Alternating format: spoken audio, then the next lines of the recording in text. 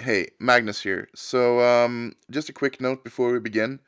This episode of Sound of Symphony was recorded back in October at Symphony Live San Francisco, and there were some recording issues, so the audio isn't up to our usual standards, but we think it was such a great episode that we hope you'll still be able to enjoy it. With that said, let's have a listen.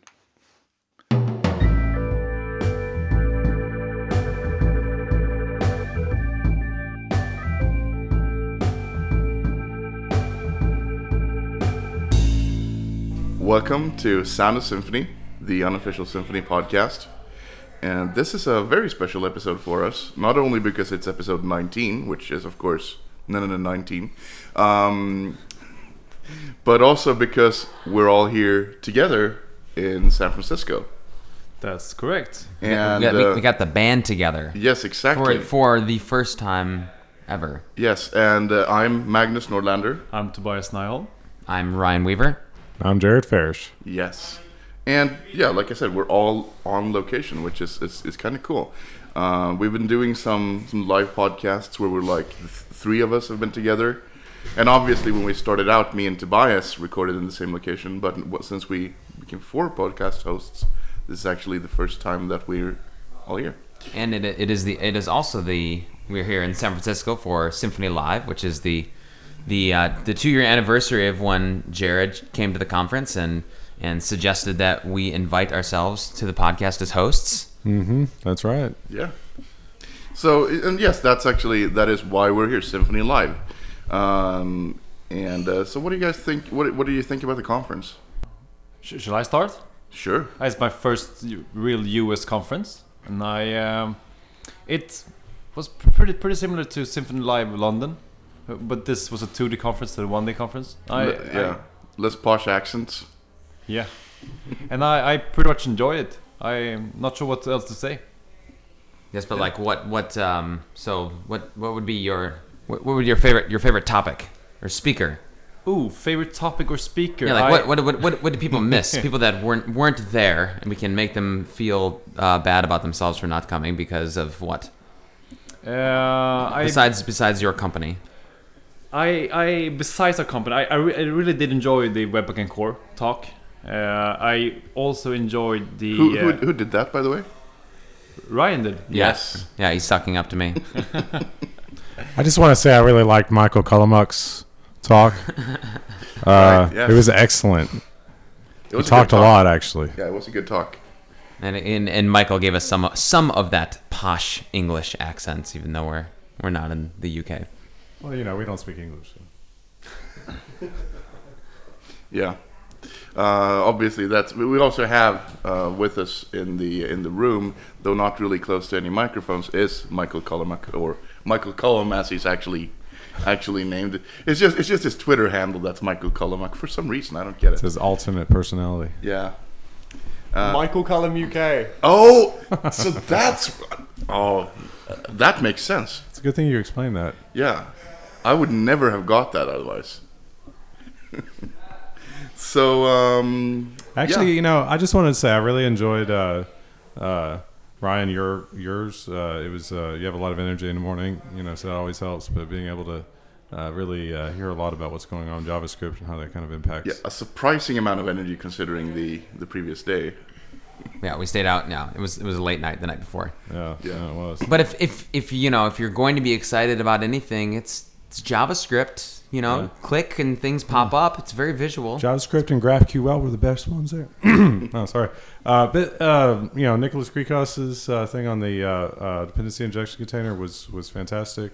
The lightning talk. What was the? There was a really good lightning talk.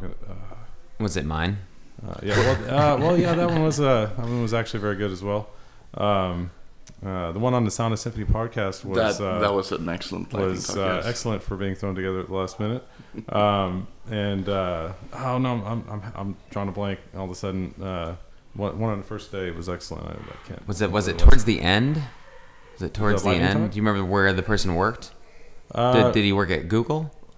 Oh yeah. That one was fantastic. It was So good. So also with I'm us is searching for an answer here. I don't know. also with us here is Brent Schaefer, who's a good friend of mine and Symphony long-term Symphony guy, and we're actually recording in his living room. And he gave an excellent lightning talk on the first day. Yeah. So Brent, what did you talk about?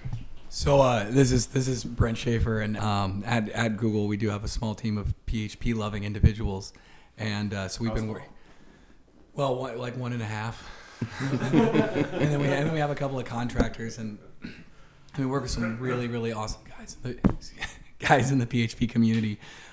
So we're writing libraries that are actually lovingly crafted for the community that we do love, which hasn't always been the case. A lot of times, great developers, but who are maybe associated with other language communities are the ones writing our language libraries for PHP. So, in particular, there's the Docker PHP base image that I've been a part of that's used in our platform as a service offering App Engine. So you can check that out at github.com/Google Cloud Platform /PHP-Docker.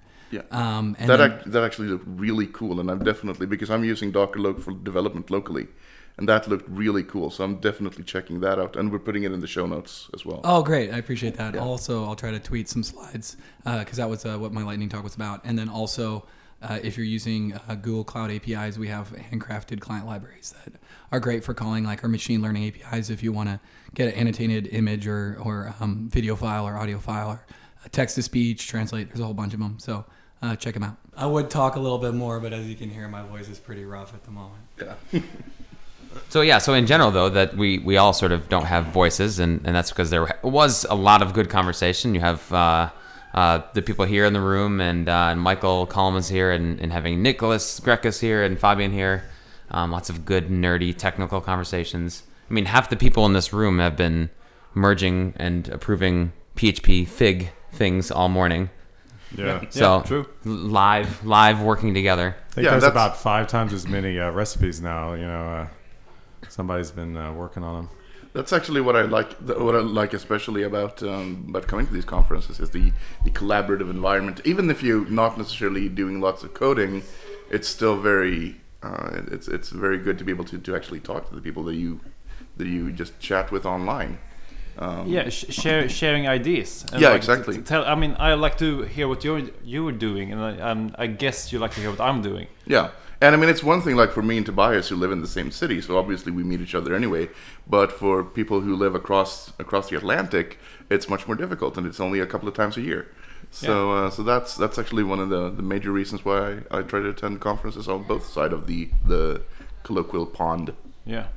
Could we spend like 1 or 2 minutes talking about Bo's lightning talk? Sure. I mean, he pretty much said that the people who goes to conferences are the experts in Symfony, and we need to spread the word to the people, the non-conference goers. And I mean, what's the best way of doing that? I mean, what's the best way to enlightening other people of using Symfony? So I think that sort of depends on. Bo was sort of definitely onto something when he was talking about meetups, and if you're in an area where there is an existing meetup, that's an excellent venue, I think. If you're not in an area where there's a lot of meetups, that means you're responsible. That's like, I think Cal Evans usually says that if you don't know who the community organizer is in your area, it's you. Yeah, I mean, you gotta, but still, you need to work with what you got, obviously. But I mean, the only way to do it really is to talk to other people. And actually, and I think we're going to talk about it today on the podcast, but like right now in Symfony is like a really great opportunity because Symfony 4 and Flex, Yep. which is what Fabian talked about, is sort of a game changer, and it's going to change the way that it completely changes the way that people are going to use Symfony. But of course, no one's going to know about that unless we as a community are able to kind of spread and say, hey, you may have used Symfony or thought about Symfony before. It's a totally different thing going forward. Yeah. So what is this Symfony Flex? Yeah, exactly. Speaking of Flex. Symfony Nice. Flux. Is this Flex or Flux? Flex. The current version's Flex. Maybe we'll rename it to Flux in the future, and then maybe Redux after that. Oh, that's a good name. Yeah. Reflux. Reflux. There you go. So yeah, that was Fabian's keynote. He always gives the first thing. He talked exclusively about Symfony Flex directory structure changes, because we talked a few months ago, I think, about some of the auto wiring changes. Yeah. Which of course are not Symfony 4 thing, mostly Symfony 3.3. And so that's a big thing, but he just talked about Flex and actually ended up doing a live demo. So Tobias, what's your, how would you describe, what is your elevator description of Flex? My elevator pitch would probably be like, Symfony Standard is you have everything included from the beginning, and you just remove things you don't like. Symfony Flex is the total opposite. You start with nothing and then you require stuff. That's my short pitch. Was it descriptive enough, or should I? What does it mean to start with nothing? So I get if I start a project today in Symfony 3.3, I have my standard edition, I have my app directory and my source directory, and I have things in my vendor directory, and I have maybe 10 bundles by default in app kernel. So that's today. And then you said you start with nothing. What does that mean? I mean, you start with a pretty much empty composer file. Pretty much empty composer.json file. In an empty directory. Yes, in an empty directory. And then you said, hey, I probably need this Symfony framework. And then it automatically installs the Symfony framework bundle, some related components, and put up the required files for you. So it added the app folder and the configuration folder. And then you may say, hey, I need Twig. So you say composer required Twig or composer required template or something like that. And you automatically get Twig. You get the Twig. Oh, the Twig bridge is removed, isn't it? No. Okay, you get the Twig bridge and you get the templating folder and you get everything set up for you, pretty much. There's no Twig. There's a Twig bundle. It's a Twig bundle, not a Twig bridge. Yeah. Anyhow, you get that pretty much automatically installed for you. Yeah. And that's basically, I mean, Flex is the greatest piece of software in Symfony 4 that you're never going to be dealing directly with, really. Hopefully you don't know you're using Flex. You're just using composer require. Yeah, and that's basically what's going to be happening is that when you're installing packages, the packages have an opportunity to like add files in outside of their package root and stuff like that. And add default configuration and register the bundle obviously if you're installing a bundle. So that's So what's the just for somebody who may be approaching Symfony and they've only got maybe a year's experience or whatnot, or maybe none. I think it might be a little unclear exactly what Flex is. We're talking about something that's there, that's awesome, but you don't interact with, and blah blah blah. What's actually going on here? You have all this stuff with Symfony now.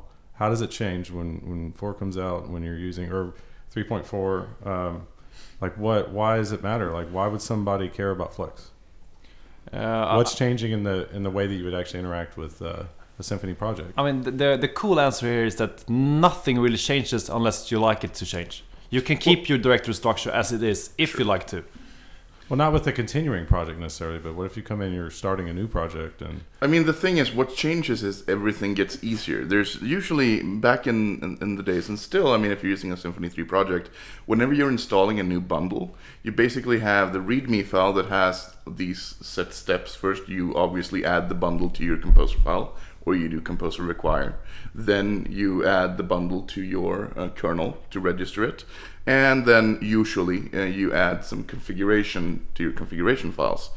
Which are all manual steps. Which are all just manual like steps. Composer made it easier to include a package that you were using, a directory of code. Now there's this vendor's directory. It's copying all that in there. One line on the command line says, hey, go and add this, auto edit this composer.json file. Now all of a sudden getting new code into your project from an external source is dead simple. To me, Symfony Flex is about doing that for a Symfony project on a bigger scale. So you're auto configuring. If I'm starting with a Bare Symfony project, and I want to add the console, before it would have been a lot of reading trying to figure out how to get going. Now you can go in there and say, Composer Require console, and literally you're now you can start coding. I So mean- it's removing barriers to actually doing the domain related business rules that your project actually needs, as opposed to like For sure, it's figuring out how to edit a kernel file that you may not even realize you need to do. Yeah, absolutely, and for sure, it's a simple technical change, really. But the more wider implication is the ecosystem implication, and that's really what using Flex has become. So it allows us to start with nothing and add on, rather than shipping a standard distribution, which contains like some of the bundles that we think you might use, and some bundles which you might have to remove instead. It allows us to start with nothing and just add on, and that's not really a technical change, but it is a DX change for sure, and it also is it's an ecosystem change. And also adding on these bundles and the dependencies are way easier now. Oh yeah, exactly. Than And before. that's the enabler Yeah. for this ecosystem change. So it makes me think of Silex. Has everyone used Silex? It's the micro framework, right? And Silex is really great because there's nothing to it. Just open up a file, right? But you know, in my experiences, then when you start needing to add things to it, then now I need to manually maybe bring in a package and then manually instantiate some sort of configuration object and manually configure those things. So I've used Silex a few times, but then I always end up regretting it because it's so hard to install things. So that was the classic problem. This is the workflow change you're talking about, is how do you make a framework that's tiny? How can you give someone a micro framework without the burden of adding new stuff? It was like, thank you for my micro framework. I love it. Now I need Twig, I need security, and I need these API tools. Okay, normally it would be like, okay, give me like 4 hours to figure out how that's all going to be installed. Yeah, exactly. So now you just require the 3 packages, maybe Twig and API and something else. And of course, it's going to download those packages. It's going to enable the bundles, and it's going to create 5 configuration files for you to have those automatically set up. So this was actually a problem I've thought about before. Wouldn't it be great if we could give people something smaller? Smaller things are easier to understand, but then I always threw my arms up and said, but we can't, because then, actually it's not usable because you have to install everything manually.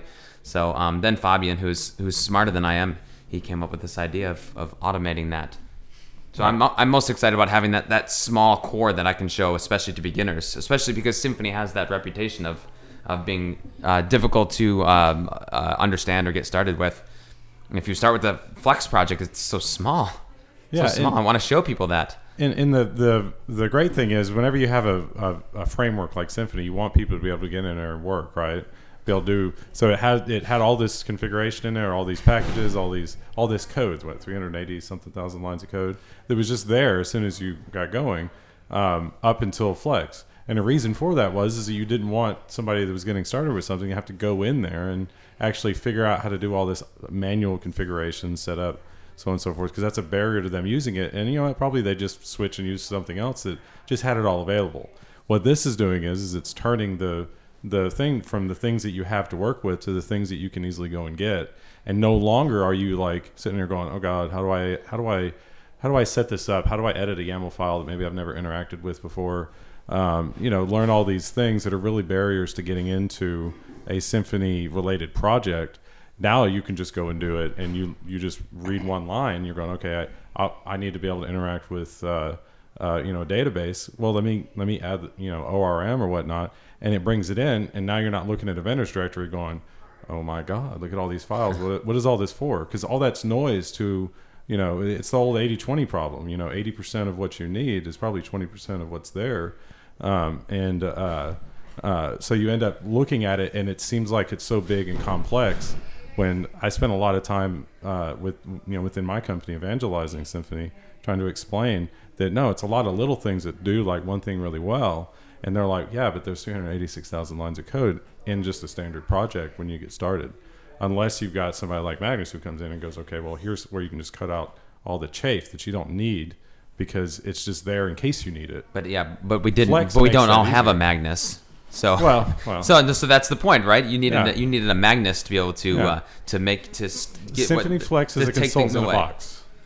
It's What you're loving that term. It's sort of- Having that a would be Magnus. awesome. is it Magnus? Is it Magnus as a service? Is that what Yeah. Flex is? Yeah. he gets a penny for every. Oh, hey, there's a Symphony Flex dirty money. That's the. That's right. Yeah, every time you run Composer Require, Magnus gets a penny. Yeah. And I also think that coupled with we've talked previously about this on the podcast, but coupled with the additions coming in 3.4 and 4.0, obviously, to, for example, dependency injection, it's going to be so much easier for new developers to get started with Symfony now that we have Flex. I actually think it's harder for existing developers to convert to Symfony 4's structure. Really? Yeah, I mean. So what's different about the structure? I've heard this a few times. Like, what's going on? Yeah, here? they just changed the names of some folders somehow.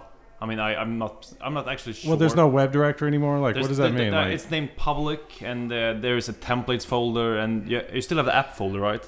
Or is No, just config. So like everything that was an app is now more or less at the root, like a config directory, a templates directory, translations directory. Is there a config.yaml file? Like, what's going on with like, how does all this work now? Like, if you come in and you haven't worked with anything other than Symfony 2.8 or 3, what are you going to see? Like, is it going to make sense to you?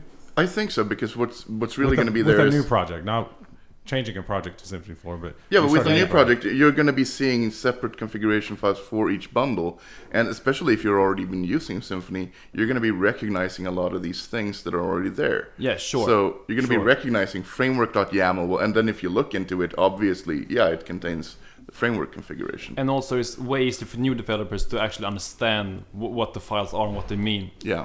I mean, compared to the deep structure, the folder structure we had before. Yeah. What's the phrase? Composition over something? Inheritance. Yeah. Is that what's on the Symfony Flex website or documentation? It says composition over something, and that's the idea. Instead of having a monolithic config file that has maybe 200 or 300 lines of configuration, now each piece actually has its own, which makes it easier to go in and say, you know what, I don't want to know RM anymore. Let me remove it. Yeah. I'm going to switch to something else. Or I just don't need it, or maybe I just want API platform, so I'm going to say config require API. Well, now I'm removing the API because I'm going to do it on a different site or something. And so you go in there and you say, what, composer remove API, and now it what's it doing? It's removing the related vendor directories. It's removing the config.yaml directory, and it's removing something from the make file, plus some other. Are there some other things going on here? So first of all, I think makefiles didn't actually make the cut. Makefile did not make it. No, I like you guys. It's great. It's a great pun. I enjoy your company. I didn't get it. I was like, what's funny about that? Yeah, the make files are gone now. Yeah. So there was a make file. It's not really important. And now, now with the new Flex project, we give you the Symfony/console components out of the box.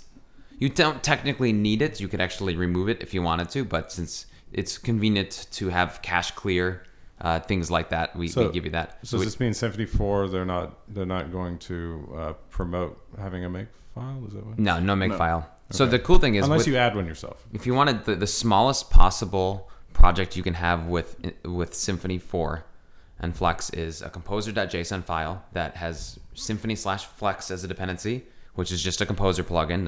That you never see it directly, and Symfony/framework-bundle. That's all you need. When you start a Symfony Flex project, you'll also today, because of course it's easy to write the composer.json file, but we give you one to save you time. You also, I believe, have Symfony/console, so you have a bin console, and then Symfony/YAML, because by default we're still configuring most things in YAML. So those are the only things you need. But to go to your point, so if you haven't looked into it too much, whenever you install a package, there is a recipe for it, or maybe there isn't, but many packages have recipes. Tobias was adding more recipes to Symfony this morning.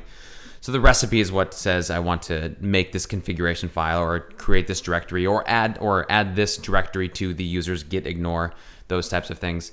But yeah, cool thing is that when you run composer require, it installs a recipe. When you run composer remove, it actually uninstalls the recipe. Is like a recipe.yaml? I mean, whenever y'all say recipe, like what does that mean? Tobias, you were working with the recipes this morning. How if I have a bundle or a library and I wanted to add a recipe so that when Jared installs it, he gets my cool stuff, what's that look like? It's basically a manifest file that says how this bundle or package should be automatically installed.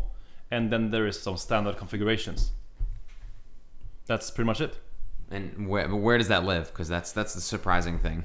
Yeah, it lives in a separate repository. It's symfony.ls/recipe contrib. That's pretty much where all the third-party recipe lives. Yeah, there's two repositories. Yeah. One official, which is Symfony/recipes, recipe, and then Symfony/recipes-contrib. Yeah. Yeah. And so the recipes don't live in the same library as your packages or your bundles. No, they live in another repository. Yeah. And why is that? Like, what's happening behind the scenes there?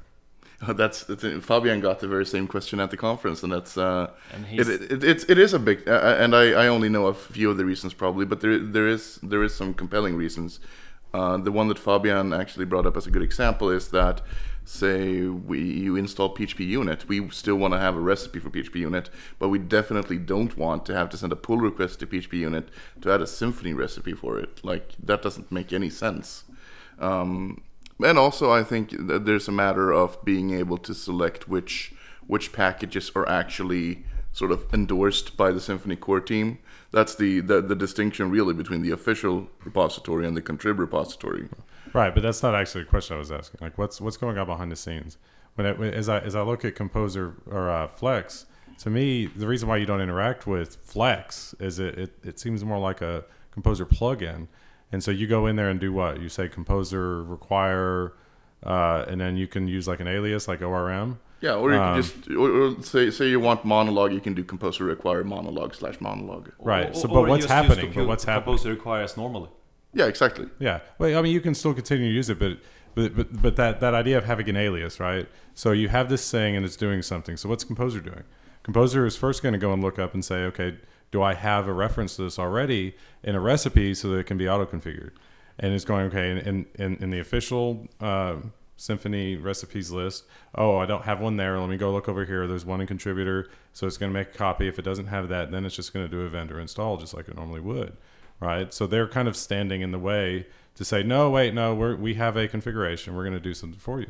That's at least how I understand it. You know, Magnus, you have this funny look on your face. I don't think that's quite how it works. Like, if you say Symfony- Flex is a Composer plugin. Yeah. So basically, what Flex does is it hooks into the Composer installation process. So basically, whenever you install a package, we're going to be asking the Flex plugin, do you want to do stuff now? And if it does, it's going to be You're doing not its saying stuff. composer According to the require recipe. Flex. Yeah. You know, -- Flex or anything. Flex is just happening in the background. Yeah. And so what it's fully doing is integrated it's into Composer. intermediating the requirements if it's possible to do that. Otherwise, it just does a vendor install. And that's what I'm saying. That's why the aliases matter. Is that the whole thing about, like, say that you have the ORM or you have API or whatever. It doesn't like, aren't they also like taking over that alias? Yeah. So that's one thing. Inside your PHP project, you're out there, like, you know, use whatever as ORM. Like that was something that I'd heard, I think, in No. Berlin or something. Hold on, there's two things going on, because there's aliases which we're talking about. That's a Composer aliases. Composer Vendor- package vendor aliases. So just to, let's say, be lazy, Flex allows you to normally, as you said a second ago, Magnus, you would say composer require monologue/monologue, because that's the actual name of the package. With Flex, you can say composer require logger. So that's an extra feature. Does recipe is the main thing, but one of the things it does is it has these aliases, and you can imagine what happens. It just quickly resolves that and changes it to the real package name, and then composer goes on its way. So that's the aliases thing we're talking about. And the biggest reason for the aliases is we want to be able to recommend, you can use whatever logger you want. We want, if you don't know what logger you should use, we want you just to be able to dumbly say composer require logger, composer required whatever. And so for the main things you need, you can just say, or composer require ORM, which goes out and gets the doctrine ORM. API, you don't have to think about it. I think API has 3 different ones. Yeah, There's composer API, require platform, API. It gives you API platform. Yep. And then there's another one. There's So 3. there's a second thing going on behind the scenes, which is actually really clever tactical thing. Tobias and I were talking about this only right before the podcast, which Tobias asked, "Hey, is there a way in your recipe to to say you should also install these other two packages, because maybe if you require my library, that's great, but if you require these other two libraries also, then you're really going to get a nice system. And this actually is something that happens. It's not part of Flux. It's just a strategy. Fabian creates these, well, anybody can, these repositories. They're called packs usually. So there's actually an ORM-pack, and it's nothing more than a composer.json file with require that has the three packages that you want to include. So when you say composer require ORM, that is an alias to the Symfony/ORM-pack, and that is actually something that has three dependencies. So you end up getting the doctrine bundle, I think doctrine fixtures maybe, and maybe something else. So it's a really nice way to be able to bring in a nice suite of things, so you can get a really fully featured thing. Tobias and I were talking about it with regards to translations, because of course you work on PHP translation, and if you want a really nice robust translation system, probably the user should get 3 or 4 packages. Yeah, sure. I mean, we naturally have a bundle and some core packages, and if you're cool or hipster, then you probably want to have some automatic translations. So we could require that as well for you in this pack. Fair? Yep. Great. One thing that most people ask about is that since Flex gives you some default configurations, and they are wondering, can you change these configurations? What would happen if you remove the requirement? I mean, what do you do with these configurations? Yeah, you change them. That's it only basically it adds in new files for you to change. When we're talking about configuration specifically, it adds in new files for you to change. It also does like changes in, say, your gitignore file, and those are not they'll be clearly marked as this has been inserted by Symfony Flex, but those are not really for you to edit. But when it comes to configuration, yes, that's just a baseline for you to do whatever you want with. So Flex gives you suggestions, and you do whatever you like with them. It's not a suggestion. I mean, it really is loaded as the configuration. Yeah, but sure. it's But it's yours to decide if you want to keep it or change it or what. Exactly. Great. One thing that struck me, which I thought was pretty cool, is that you can, with Flex, you don't require to install only bundles, but also packages. I mean, yes. Laravel has the concept of package, and Zend gets the concept of plugins, and Symfony got bundles. But most bundles that I know of are pretty simple. They just wrap a library and add some service definitions. Or configuration. And configuration, yeah. But with Flex, you can pretty much use the library with no bundle at all. So you basically have you basically remove the need for bundles. Sometimes, maybe. Sometimes, yes, for simple bundles. I would give us a good example of where that might work really nicely. Say I'm managing the Mailgun API client. Sure. It basically only has one class you interact with, and that class only requires you to fill in your API secret. Yes. And so it's no point of me creating a Mailgun API client bundle. I just create a Flex recipe that registered that class as a service, and I'm pretty much all done. Well, that's actually an interesting example, because you say, it takes the API key. So that's configuration. Yes. Now you could, I suppose,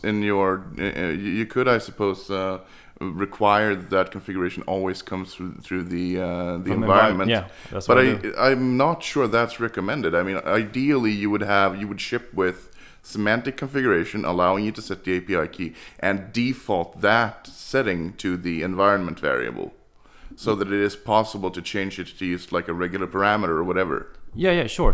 What I do with my Flex recipe is I'm adding a placeholder in my environment file, and then I add some service definitions that uses that environment file. But ideally, I think you would still ship with a container extension that processes a configuration. Why?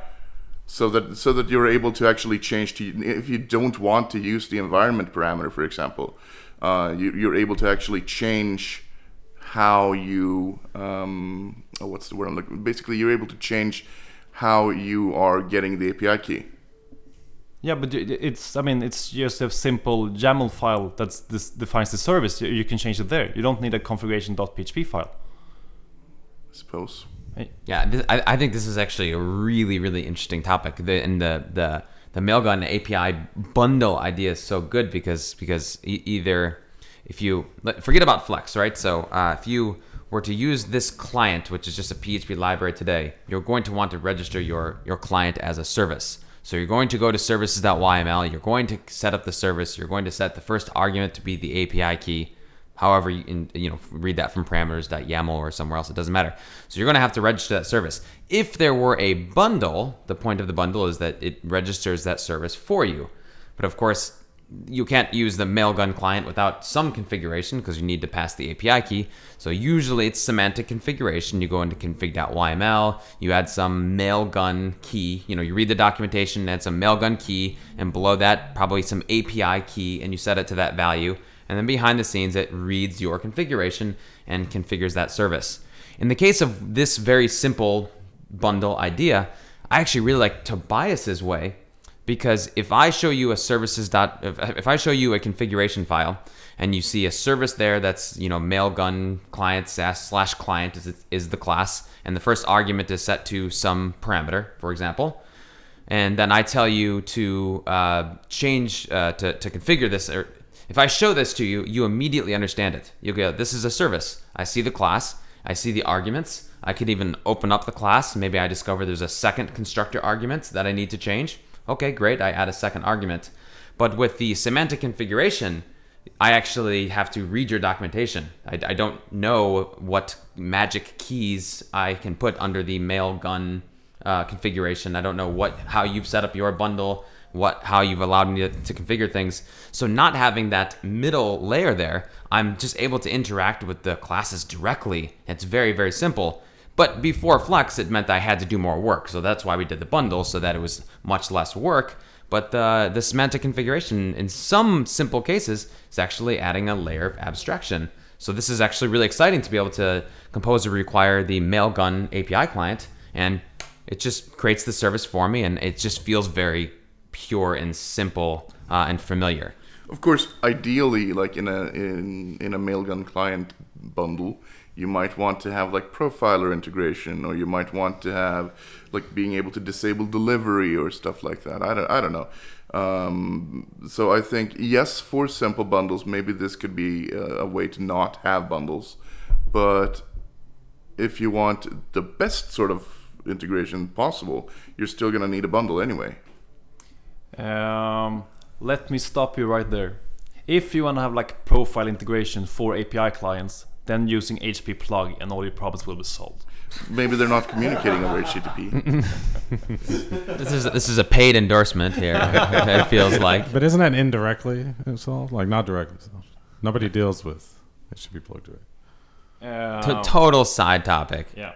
So no, I think I actually agree with Magnus. Everything is great with what I was talking about, but then as soon as you're like, but don't you want a little web debug toolbar icon? And I'm like, yes, I do want that. And then you need a bundle naturally. Yeah. Also, that brings me to the question: if Flex is starting with nothing, and you sometimes don't even need bundles anymore, so what is Symfony?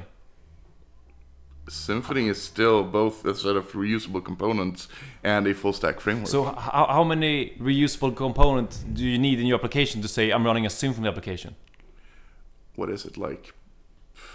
It's like 30 in total? Or something? Is it 8, the magic number? No, you're using Symfony framework if you use the framework bundle. That's true. Yeah, using the full stack framework if you're using the framework bundle. Yes. So the full stack framework is basically just a bundle. Well, no, so that bundle has requirements, obviously. It has Yeah. a dependency on, say, HTTP kernel. It has a dependency on HTTP Foundation, and a few other packages. But this is kind of pretty though. I mean, what Tobias I think is saying is, if you opened up a new directory today and you created a few PHP files and you're having fun, and you wanted to suddenly have that project become a Symfony framework project, you could literally run composer require Symfony/Flex, of course, first. Then composer require Symfony/framework-bundle.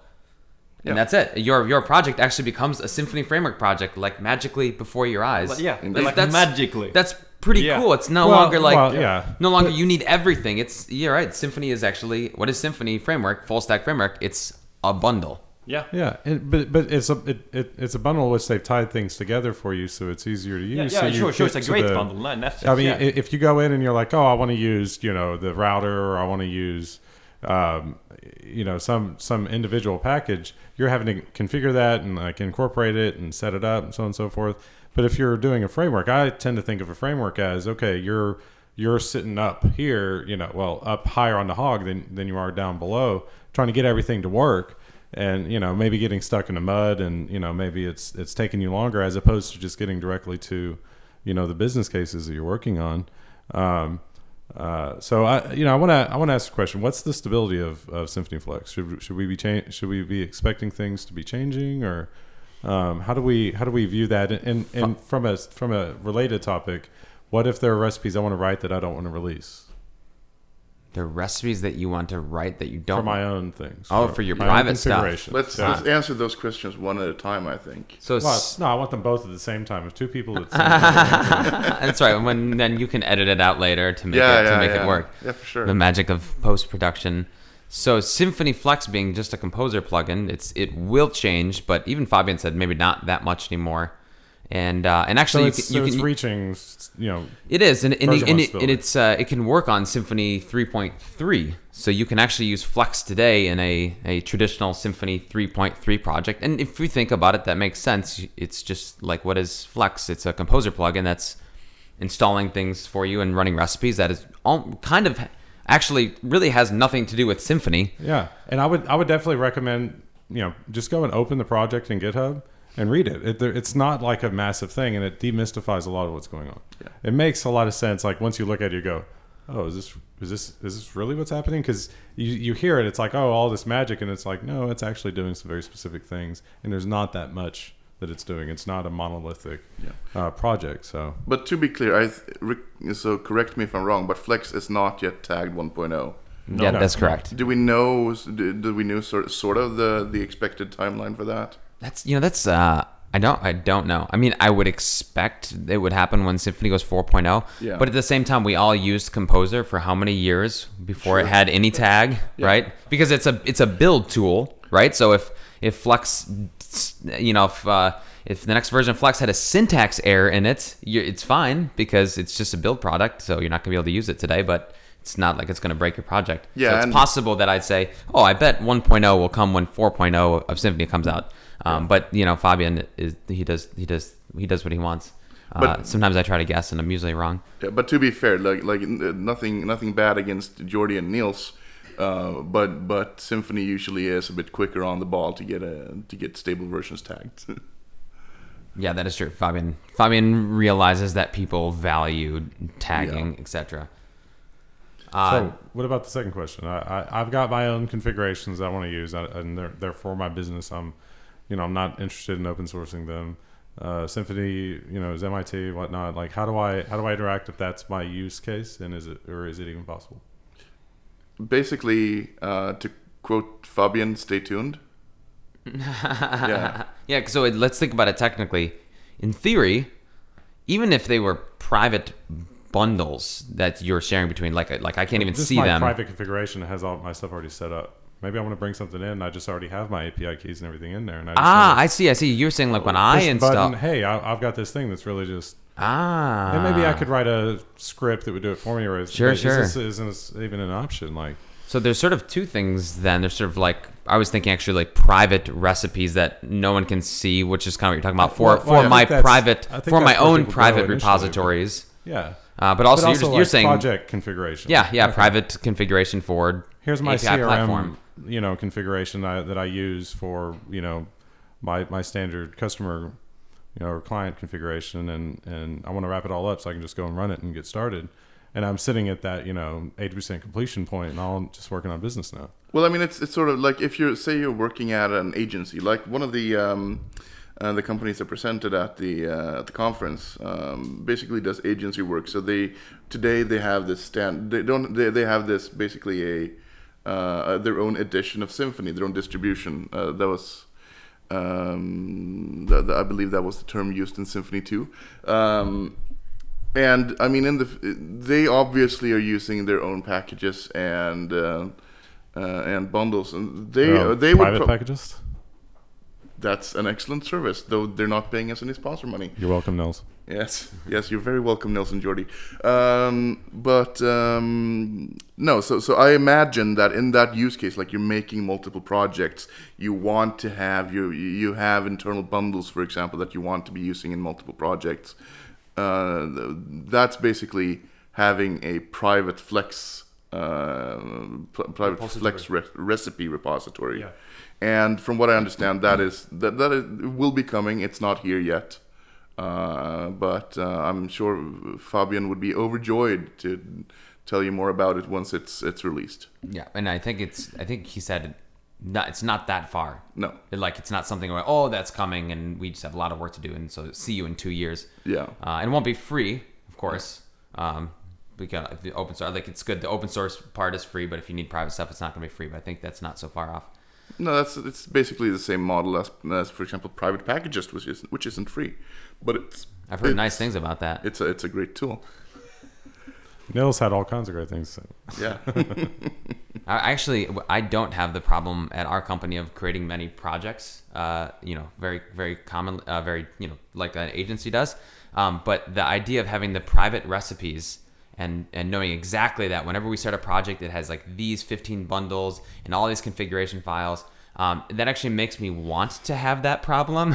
I actually want to see how awesome it's going to be when they're like, oh, Composer, a great project, our project, and just everything scaffold itself. But wouldn't it be awesome as well to say, hey, Symphony Flex, I've gone through and I've worked on this project for the last 6 months, and this is something that I want to be able to offer my other clients. Flex, give me a recipe or a pack or whatnot that would actually express the same thing again, so I don't have to go back and figure out how I did it. That could be interesting as well. It would be cool, but I think that could be difficult. Well, I'm sure, but I'm just if we're dreaming here, right? You said reverse engineering. Yeah, well, no, just where it records. Okay, you've added these things, and it just gives it to you to say, hey, this is how you would recreate basically the same project without necessarily all the custom code that you have in your source directory. Hey, we're dreaming. I mean, sort of makes sense.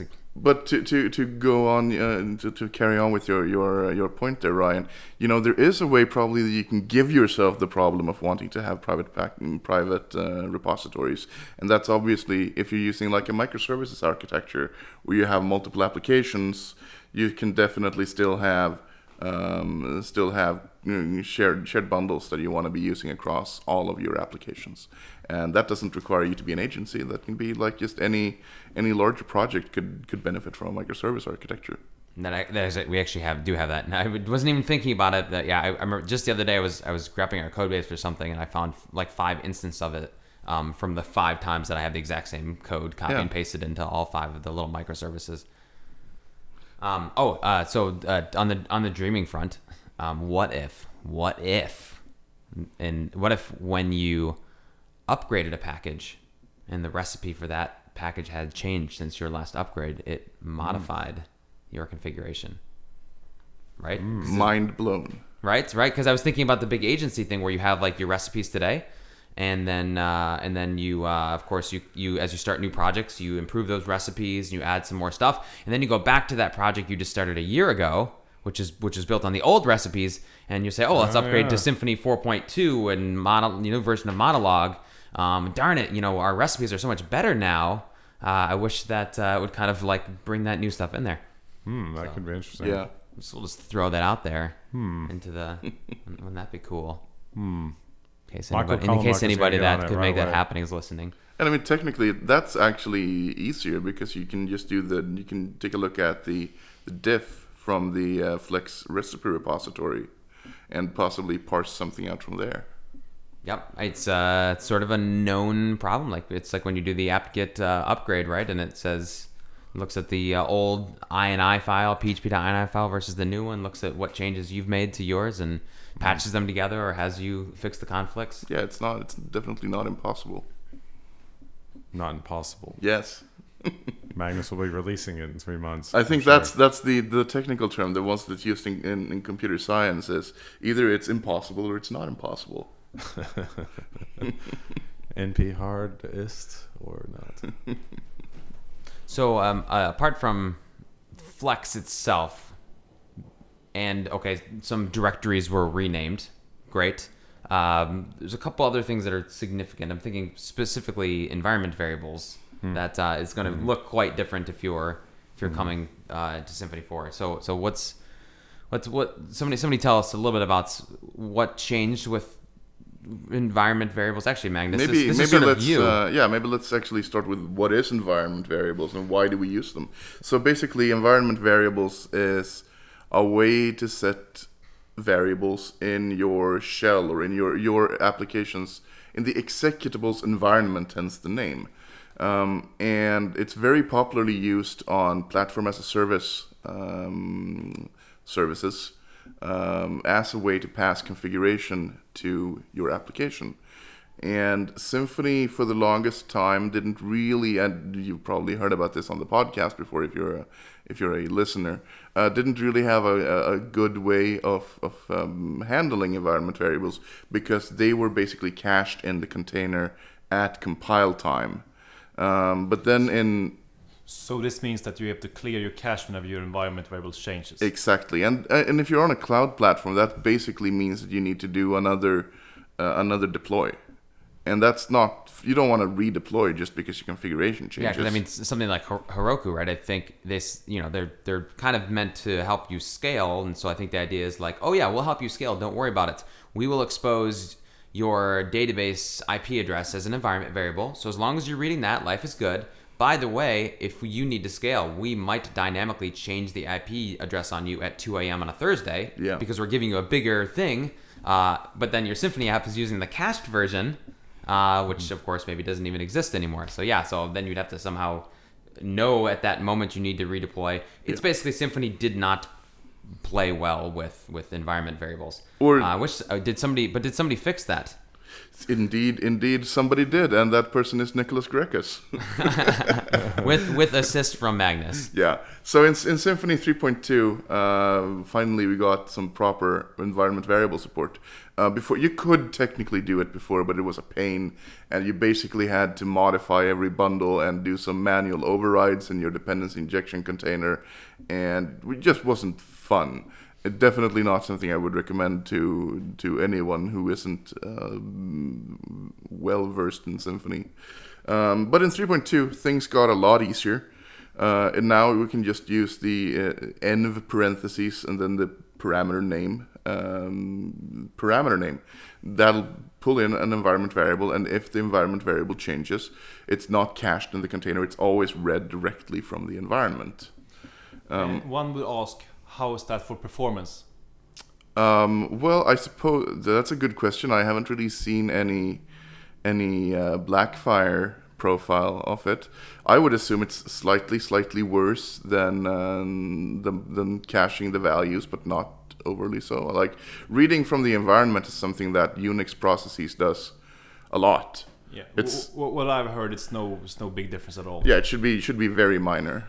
Yeah, if any. Yeah. What was This strikes me as like a single quote versus double quote sort of performance optimization. Yeah.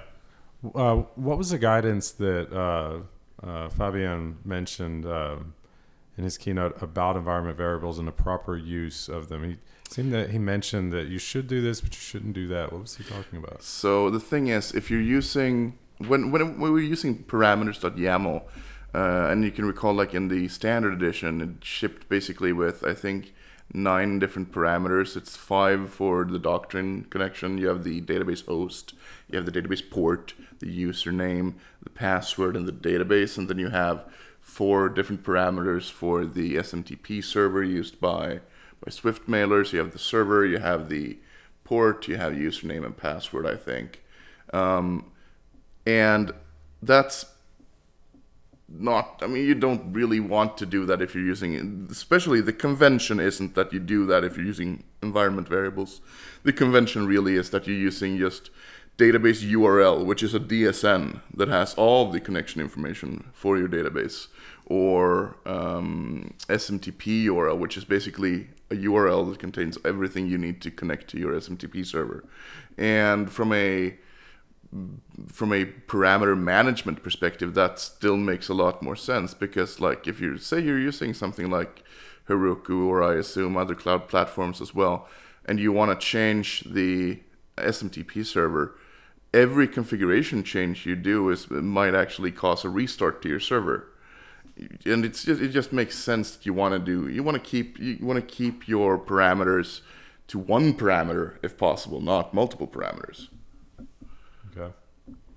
Yeah, so speaking of the parameters.yaml, so since we're setting things as environment variables, which I think for a lot of us is still not that familiar of a thing to do necessarily. So in the dev environment, you've probably seen what you typically do is modify a .env file. So that's a new thing with Symfony 4, because setting environment variables can be a pain. It can be a little bit different on different systems. Not something you really want to worry about during development. So you'll have a .env file, which is not a YAML file, but for a Symfony developer, Symfony 3 developer, it will feel familiar because, right, it's basically has the same function as a parameters.yaml file. It's where you define your parameters.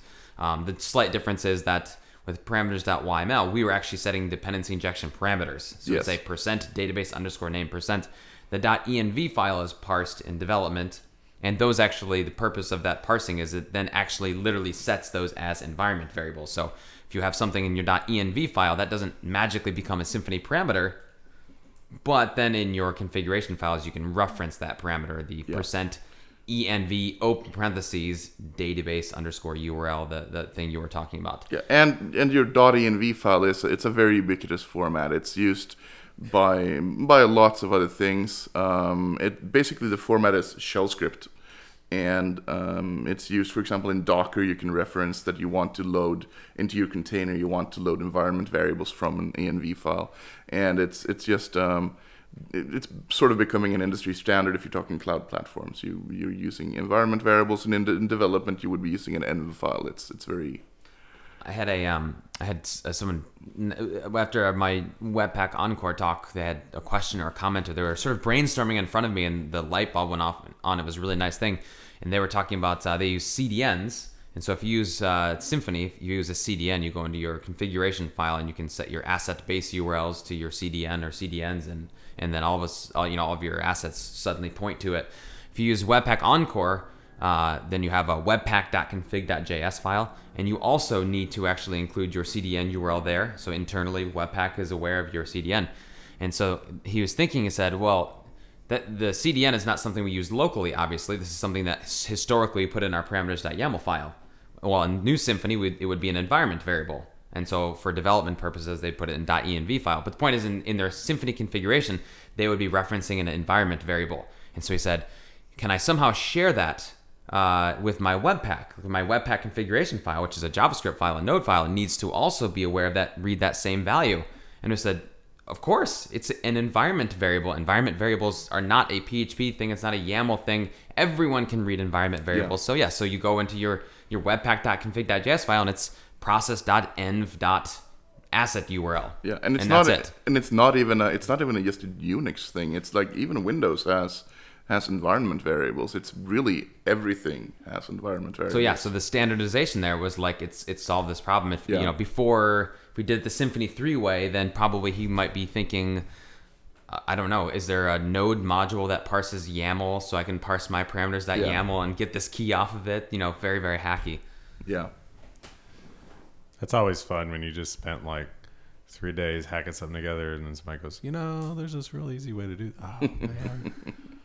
I want it in a Flex package now. Just install the recipe. It does it for me. Yeah. Thank you. Okay, question is, real quick, for the Flex experts.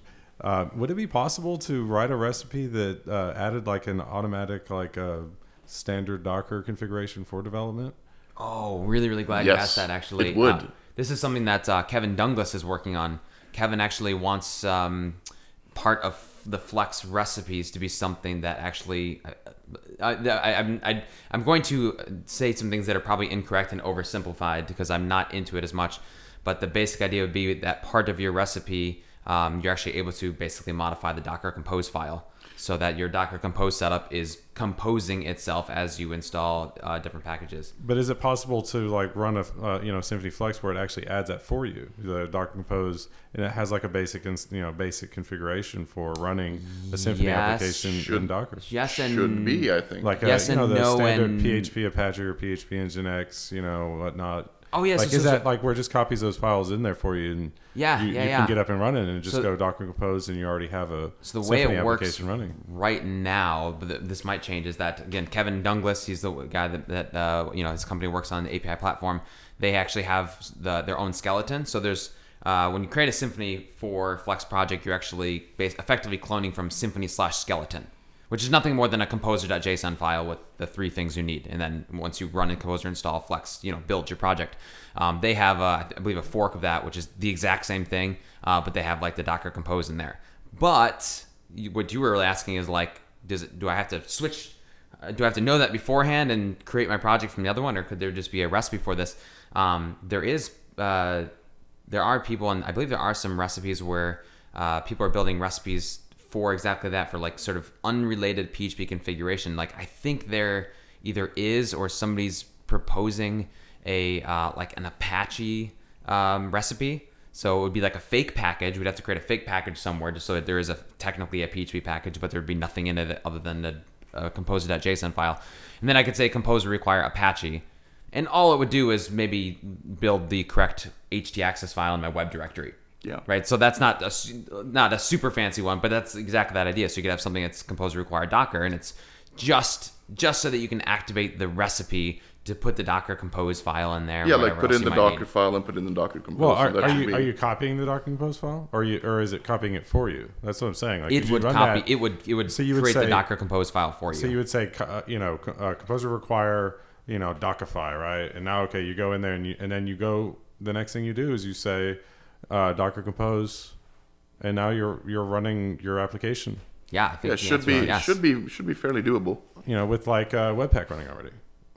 Yeah, right. Encore, right? There actually is a recipe for Webpack Encore. There's a little more work to be done with it to polish it before 4.0, but you actually run something like Composer require Encore, and we scaffold the stuff for you. And see, that's really exciting from a developer point of view, because when you're working on libraries, and I think I think I was talking to you, Tobias, last night about how there's the side of Symfony, which is the engineered side, and then there's the business side where you're actually just trying to do something. You're creating an application for a client or for yourself, and a lot of times that it becomes very ambiguous, especially for newer people, exactly what you're supposed to do in either one. And you end up overcomplicating on one side because the other side is, really an engineered solution that's meant to work for as broad a number of people in the most consistent way. But to be able to say, hey, I'm going to go in there and with a few lines of, a few command line calls to Composer, I'm literally up and running an application that's getting me very close to what I need to actually be working on the actual project itself, like clearing those deck chairs. Like, seems like Symfony Flex is really starting to put us in a position to be like really getting into the meat of our project without having to spend the time of like, okay, let me go and copy this, let me read the configuration again, because hey, I did this 4 months ago, but I've been working on that project, now I need to do it again, go back, kind of relearn it, all over again. No, I'm just going to run a thing because that's not important for me to get my job done, to know how to write a YAML file, right? Yeah. Yeah. And Nicholas said that in his presentation. Sort of a funny phrase. I've seen him use it a few times. Says the goal of Symfony 4 is to keep you coding as long as possible. Which initially always sounds like we're trying to make addict you or make you overwork or like lock you in your office or something. But what he means is exactly that. He wants to keep you coding on your business logic as long as possible. Never leave your business logic to have to go to a configuration file or figure out some integration of parts. Stay inside of your code that's actually your business logic. And to that point, like JavaScript, one of the things for I think a lot of PHP developers that we went through a few years ago, until PHP really stabilized with the version 5.2 or 5.3, is that there was fatigue just learning how to understand how to do something. JavaScript's moving so fast right now, you end up with this fatigue of, oh god, I got to learn something else, right?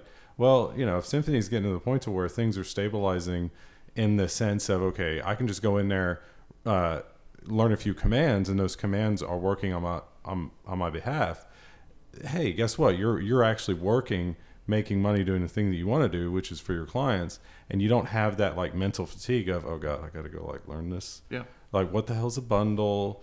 Okay, now I understand a bundle. Which bundle should I use? What's going on here? That's another aspect of the curated volumes, the Symphony and Symphony or Contrib, right? Is they're curating that for you, and they're saying, hey, for most people, this is going to be what you want to use, and we stand behind it to a certain degree. That being the Symphony community.